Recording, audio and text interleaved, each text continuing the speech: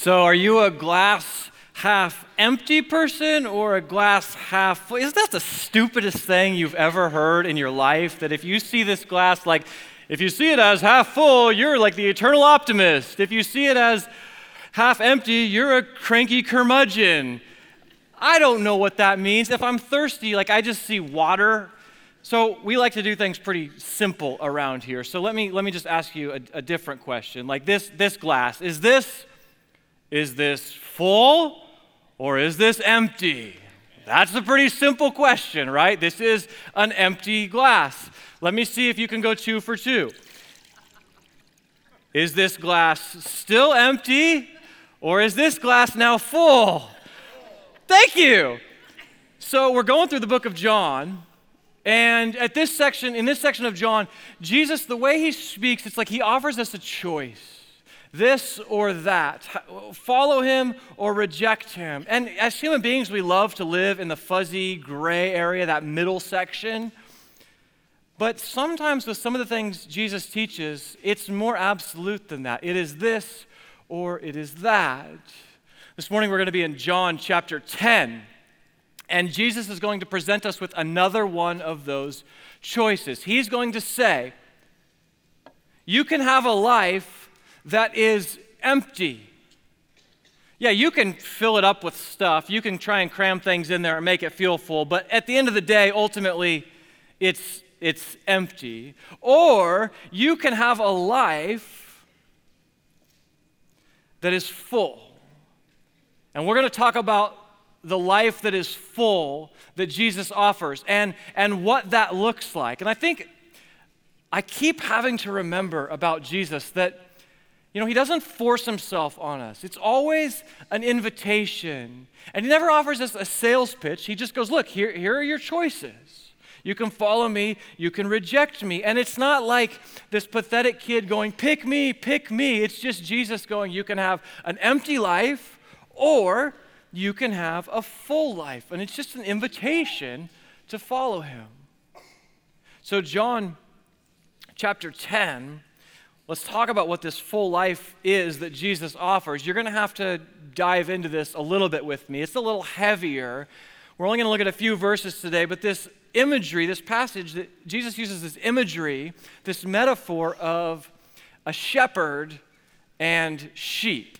Now, admittedly, I know nothing about sheep or sheep herding or anything like that, okay? So we're going to work through this together, and I'll do my best to try and explain this picture that he's giving us. But last week we looked at chapter 9, and I say that because chapter 9 into chapter 10, it's all the same scene. There's no break there. What has happened is Jesus has healed a blind man, but he did it on the Sabbath. And so the Pharisees are like, how dare you do that? Because they're totally controlled by rules and this man-made religion that they've come up with. And it's not exciting for them that Jesus has done this because it breaks their little rules. And Jesus is like, I gave sight to a blind person. I thought you would be excited, but they just can't get there. So the interaction that Jesus is having with the Pharisees it's pretty tense. They're kind of butting heads. And so as we go into chapter 10, they're still in the middle of this tense conversation. Let's read it, starting in verse 1. Jesus speaking, he says, very truly, I tell you, Pharisees, anyone who does not enter the sheep pen by the gate, but climbs in by some other way, is a thief and a robber. The one who enters by the gate is the shepherd of the sheep. The gatekeeper opens the gate for him, and the sheep listen to his voice. He calls his own sheep by name and leads them out. When he has brought out all his own, he goes ahead of them, and his sheep follow his voice. But they will never follow a stranger. In fact, they will run away from him because they do not recognize a stranger's voice. Jesus used this figure of speech, but the Pharisees did not understand what he was telling them. So kind of cool, they had these sheep pens, and they were community sheep pens. It wasn't like each shepherd had their own pen. They would share. Maybe 4 or 5 shepherds would share one sheep pen. And typically they might be this big circular kind of pen. Sometimes they were just a cave. A lot of times they were a long rectangle kind of pen. And they'd have high walls. They were stacked high with stones so that animals couldn't get in and attack the sheep. They would keep the sheep safe inside. Nothing could get in to get them. And the shepherds they'd all pitch in a little bit of money, and they would hire one person as their gatekeeper. They would share this gatekeeper who would sleep in front of the gate to protect these sheep. And then the shepherd, they could go and get dinner and sleep for the night, and their sheep would be safe. Then in the morning, they would go back, they would pick up their sheep and go back to doing whatever it is shepherds do. So let me just cut through the metaphor. Let me just open up the analogy here. Here's what Jesus is saying. Jesus is saying that he is the shepherd. And his people, in this case the Jewish people, but he really extends the invitation to us as well. He is the shepherd, we are his sheep. And what happened is in the morning, the shepherds would come to pick up their sheep, and the gatekeeper would open up the gate, and the shepherds would stand out front, and they would call for their sheep.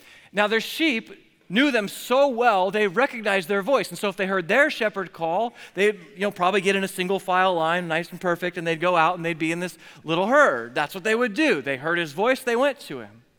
If they heard another shepherd's voice, they wouldn't come out. In fact, they would actually retreat to the back of the pen because it would scare them until their shepherd called them, and then but just by the sound of his voice, they would come out, they'd line up, they'd be a little herd there. Like, isn't that impressive? Like, I can't even get my dog to stay off the couch. These people are rounding up sheep with just a few words. Here's what Jesus is saying. He's saying the shepherd is here.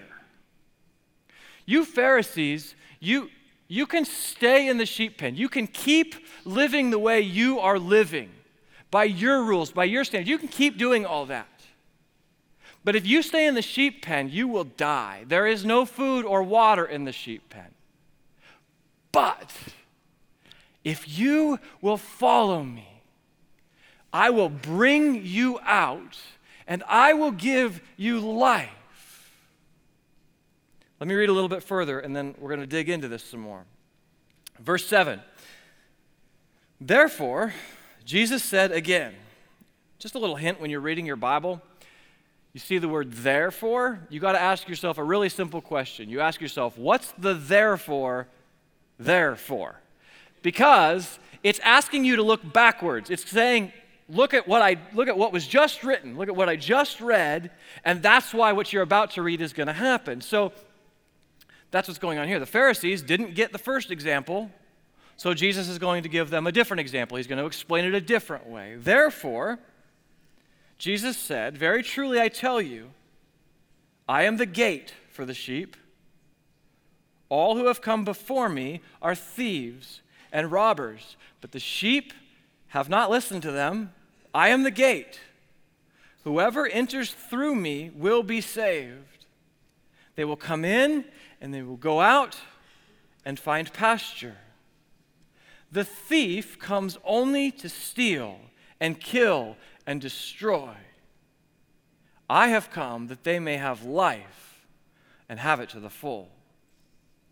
So the first analogy we get, Jesus goes, I am the shepherd. They didn't really understand that. He goes, okay, let me explain it a different way. Let me give it to you in a different context. You might get this. I'm the gate. Well, what is a gate for? A gate offers protection, right? You're safe if you're on the other side of a gate. Gate also offers freedom. When that gate is open, you can come and go. So he gives these two analogies. Now here's the thing. This really isn't about the analogies. The shepherd and the gate thing, that's not really the point of what he's saying. He really uses those so that he can get to verse 10. Both of those are pointing to verse 10. Let me read it for you again. The thief comes only to steal and kill and destroy. I have come that they may have life and have it to the full. So go back to our glass here. Jesus says, there is one way of life. You can live this way. This is a life of destruction. It's stolen joy and peace. And it will leave you empty. You could try and fill that life up with a bunch of stuff, but it's going to leave you empty. Or there is another kind of life. It's the life that I offer, and it's full. And it's refreshment. It's life. But before you choose which one you want, he gives us the picture of the shepherd. Before you decide whether you want the empty life or the full life, he's like, let me tell you a couple things because I want you to understand what it is, because maybe your idea of a full life is not the same as my idea of what a full life is. So let me explain to you what it is that I offer. And he gives us the shepherd example to follow.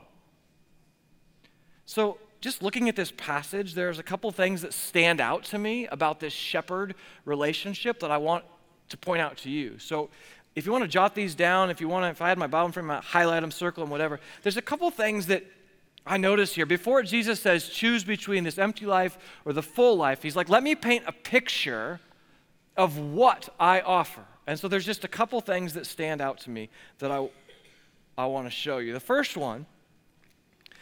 thing I notice about following Jesus is that Jesus knows my name.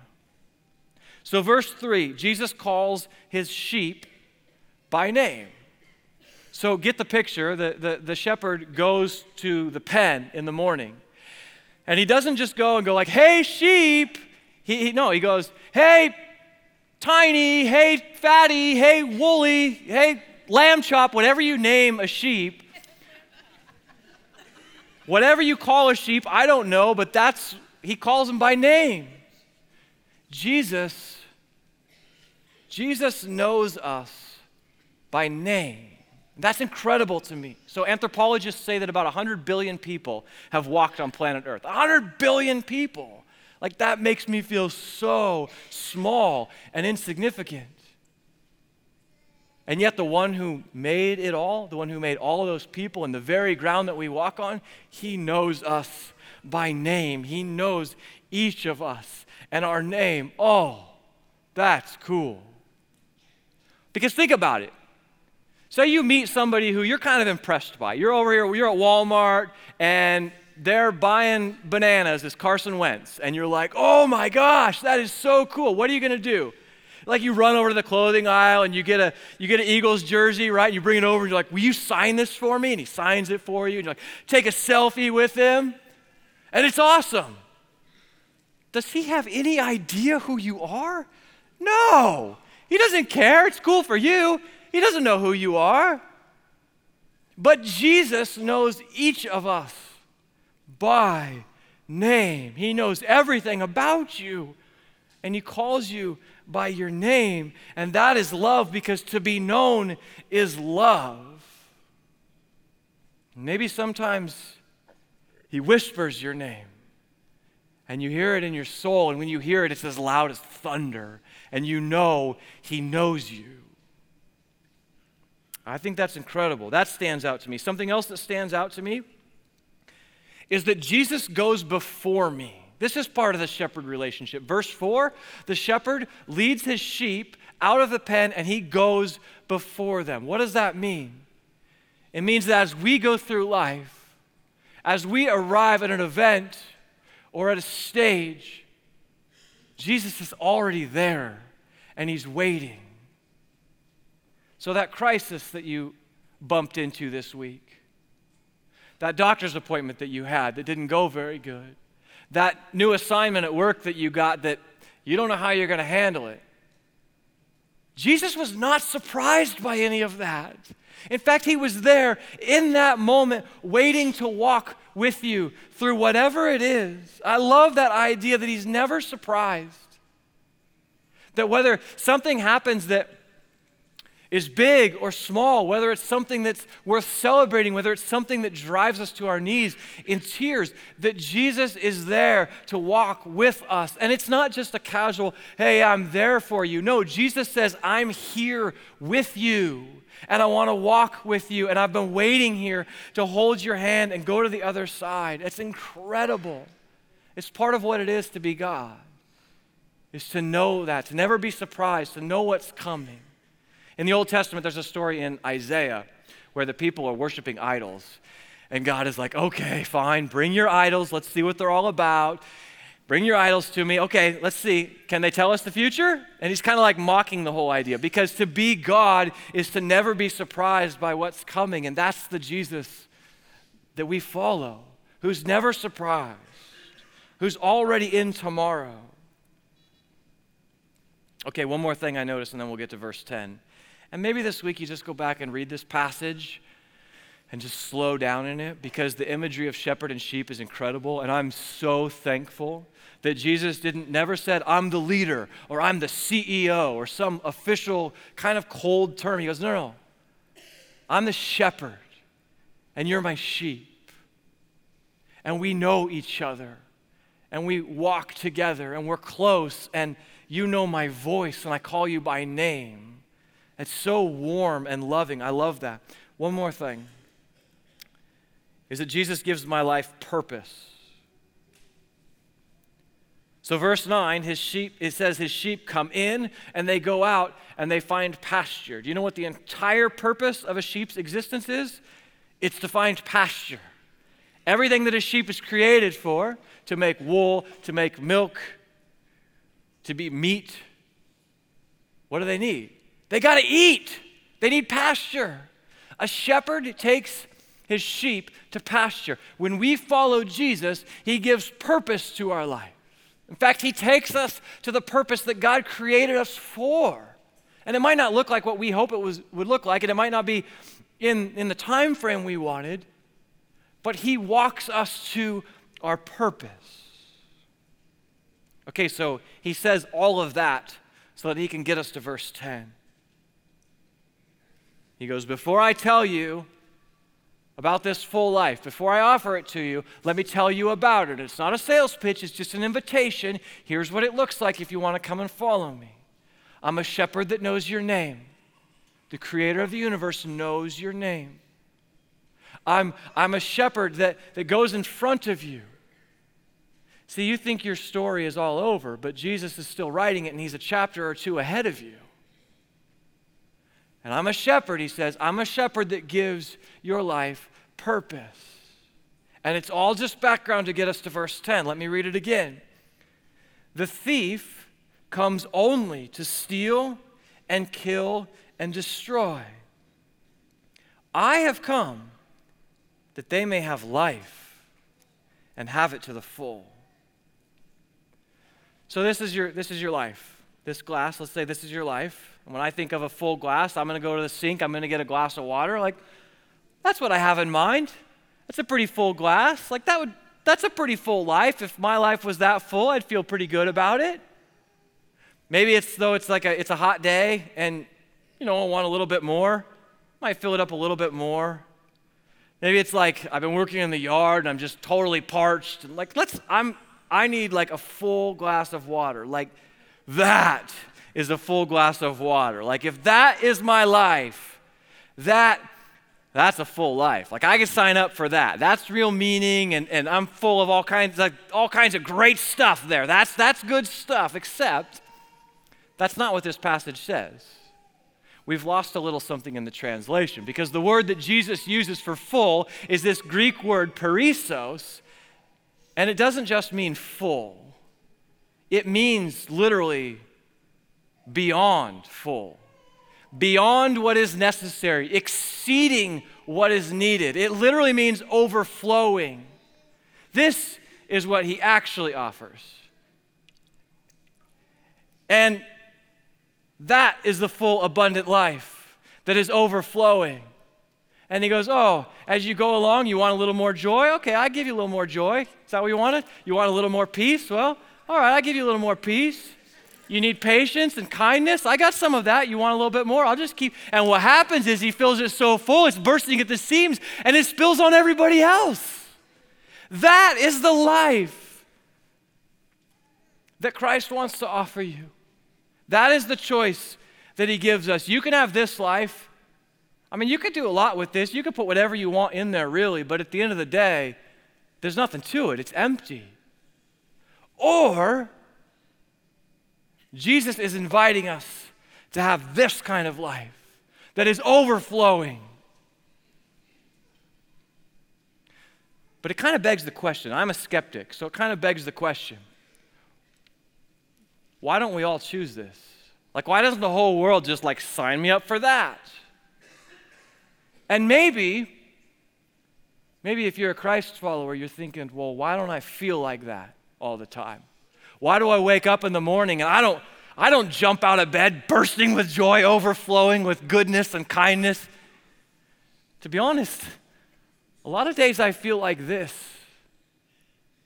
What's going on? What's the disconnect? Why do I feel empty? Well, Jesus answers that. He answers it multiple times. He answers it in verse 1. He answers it in verse 8. He answers it again in verse 10. He says, you see, there's a thief. And the thief is a con man. See, the whole world, we're being conned into thinking that this is the same as this. And do you know who the thief is? You might think, oh, it's Satan. No, not here. It's not in the context of what Jesus is saying. Jesus is talking to the Pharisees. And he says, the thief, what is stealing your joy, what is sucking the life out of you, it's religion. It's man-made rules and human expectations. That's what leaves you empty. It's that burden. He goes, but I've come to give you full life. So as we process that, do we have man-made rules and expectations? Do we have self-created things that we try and put in our life to give us satisfaction that we think are going to fill our cup to the top? Of course we do. We invent stuff all the time. Maybe for some of us, it is. We're like the Pharisees. It's religion. What's going to make me happy, what's going to satisfy me is my tradition or my baptism or going to church. That should be enough. You know, for me,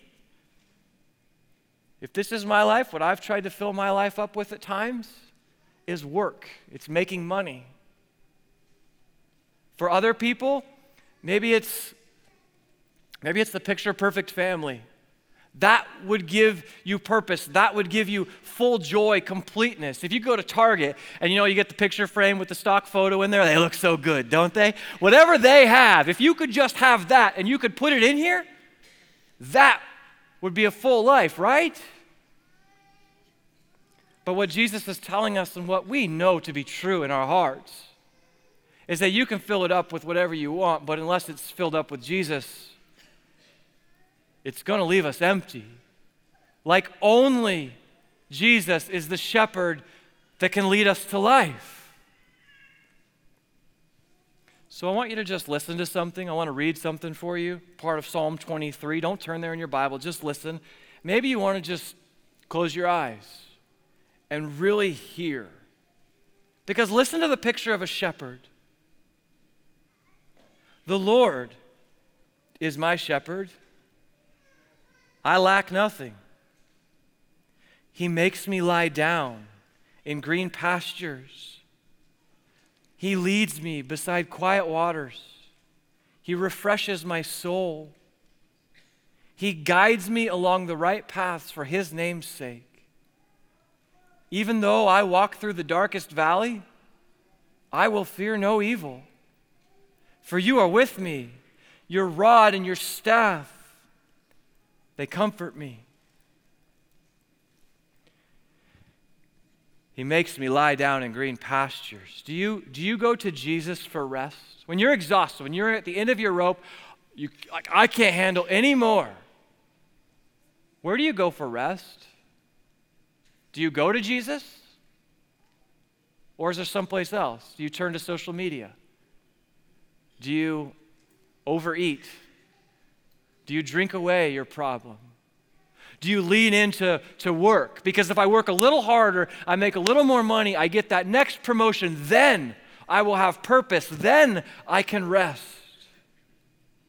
So you can fill your life up with that stuff, and it'll make you feel full for a while, but eventually you're going to realize you're empty. Unless you've filled your life with Jesus, because rest is only found in him. He leads me beside quiet waters. Where do you go when you're overwhelmed? Do you run to Jesus? Do you go to God's word? You know, the Apostle Paul says in Philippians, he says, the peace of God, the peace that God offers, it is beyond our understanding. Like our human brains can't even fathom it. It's greater than anything we could imagine. Where do you go for peace? He refreshes my soul. What fills your glass up? What gives you life? And if you're here and you're like, hey, I run to Jesus on everything, he's filled my life up, it's awesome, good, that's awesome for you. This isn't for you. We're glad you're here. But man, if you've been trying to fill your life up with other stuff, I gotta tell you, there's a better way. The way is Jesus. And you keep filling it up. He wants to give you purpose. He wants to call you by name. He wants to lead you and go before you. He wants to be what fills up your life. And you can have that. He simply says, follow me, and you can have it all today. But my sense is there are a lot of us that, you know, you've put your faith in Jesus. We've trusted Jesus. We've said yes to him. We are Christ followers. In the drop-down box, we select Christian every time. But lately, we've been running to other stuff. And it's left us feeling kind of empty. Can I remind you that there is someone who knows your name? His name is Jesus. Let me introduce you to him. He calls you by your name. He goes before you. He gives your life meaning and purpose. And if today you will just say to him, God, fill me up, he will.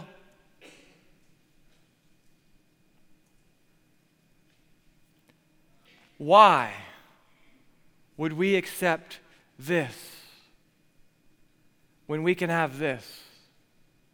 Why would we take empty, a life of stolen joy, when we can have a life that is full?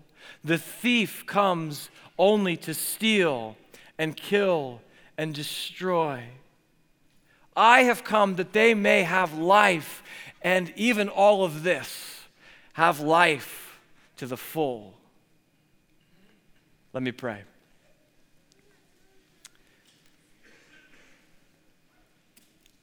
God, I thank you that you are the one who gives life, and it's not just a little bit of life, it is abundant, overflowing life.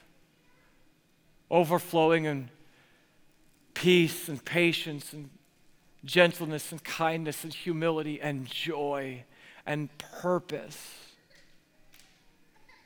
God, if we've sought those things anywhere else, in our work or in our relationship or in money or sex or the picture-perfect family or whatever it is, God, and in your space, those in the right place are all good things. But God, if we've sought our joy there and our meaning there and our life there, God, we confess that and we repent of that. And we want to come running to Jesus and say, fill up our life, overflow our life. Give us what is beyond expected, what exceeds our expectations. God, we don't want to feel empty anymore. We want to feel full. And we believe that your Son, Jesus Christ, is the one who fills us up. fill us up today, even right now, God. Fill us up with life. Thank you for Jesus, who made good on your promise to give us life by giving his own life. It's in his name we pray. Amen.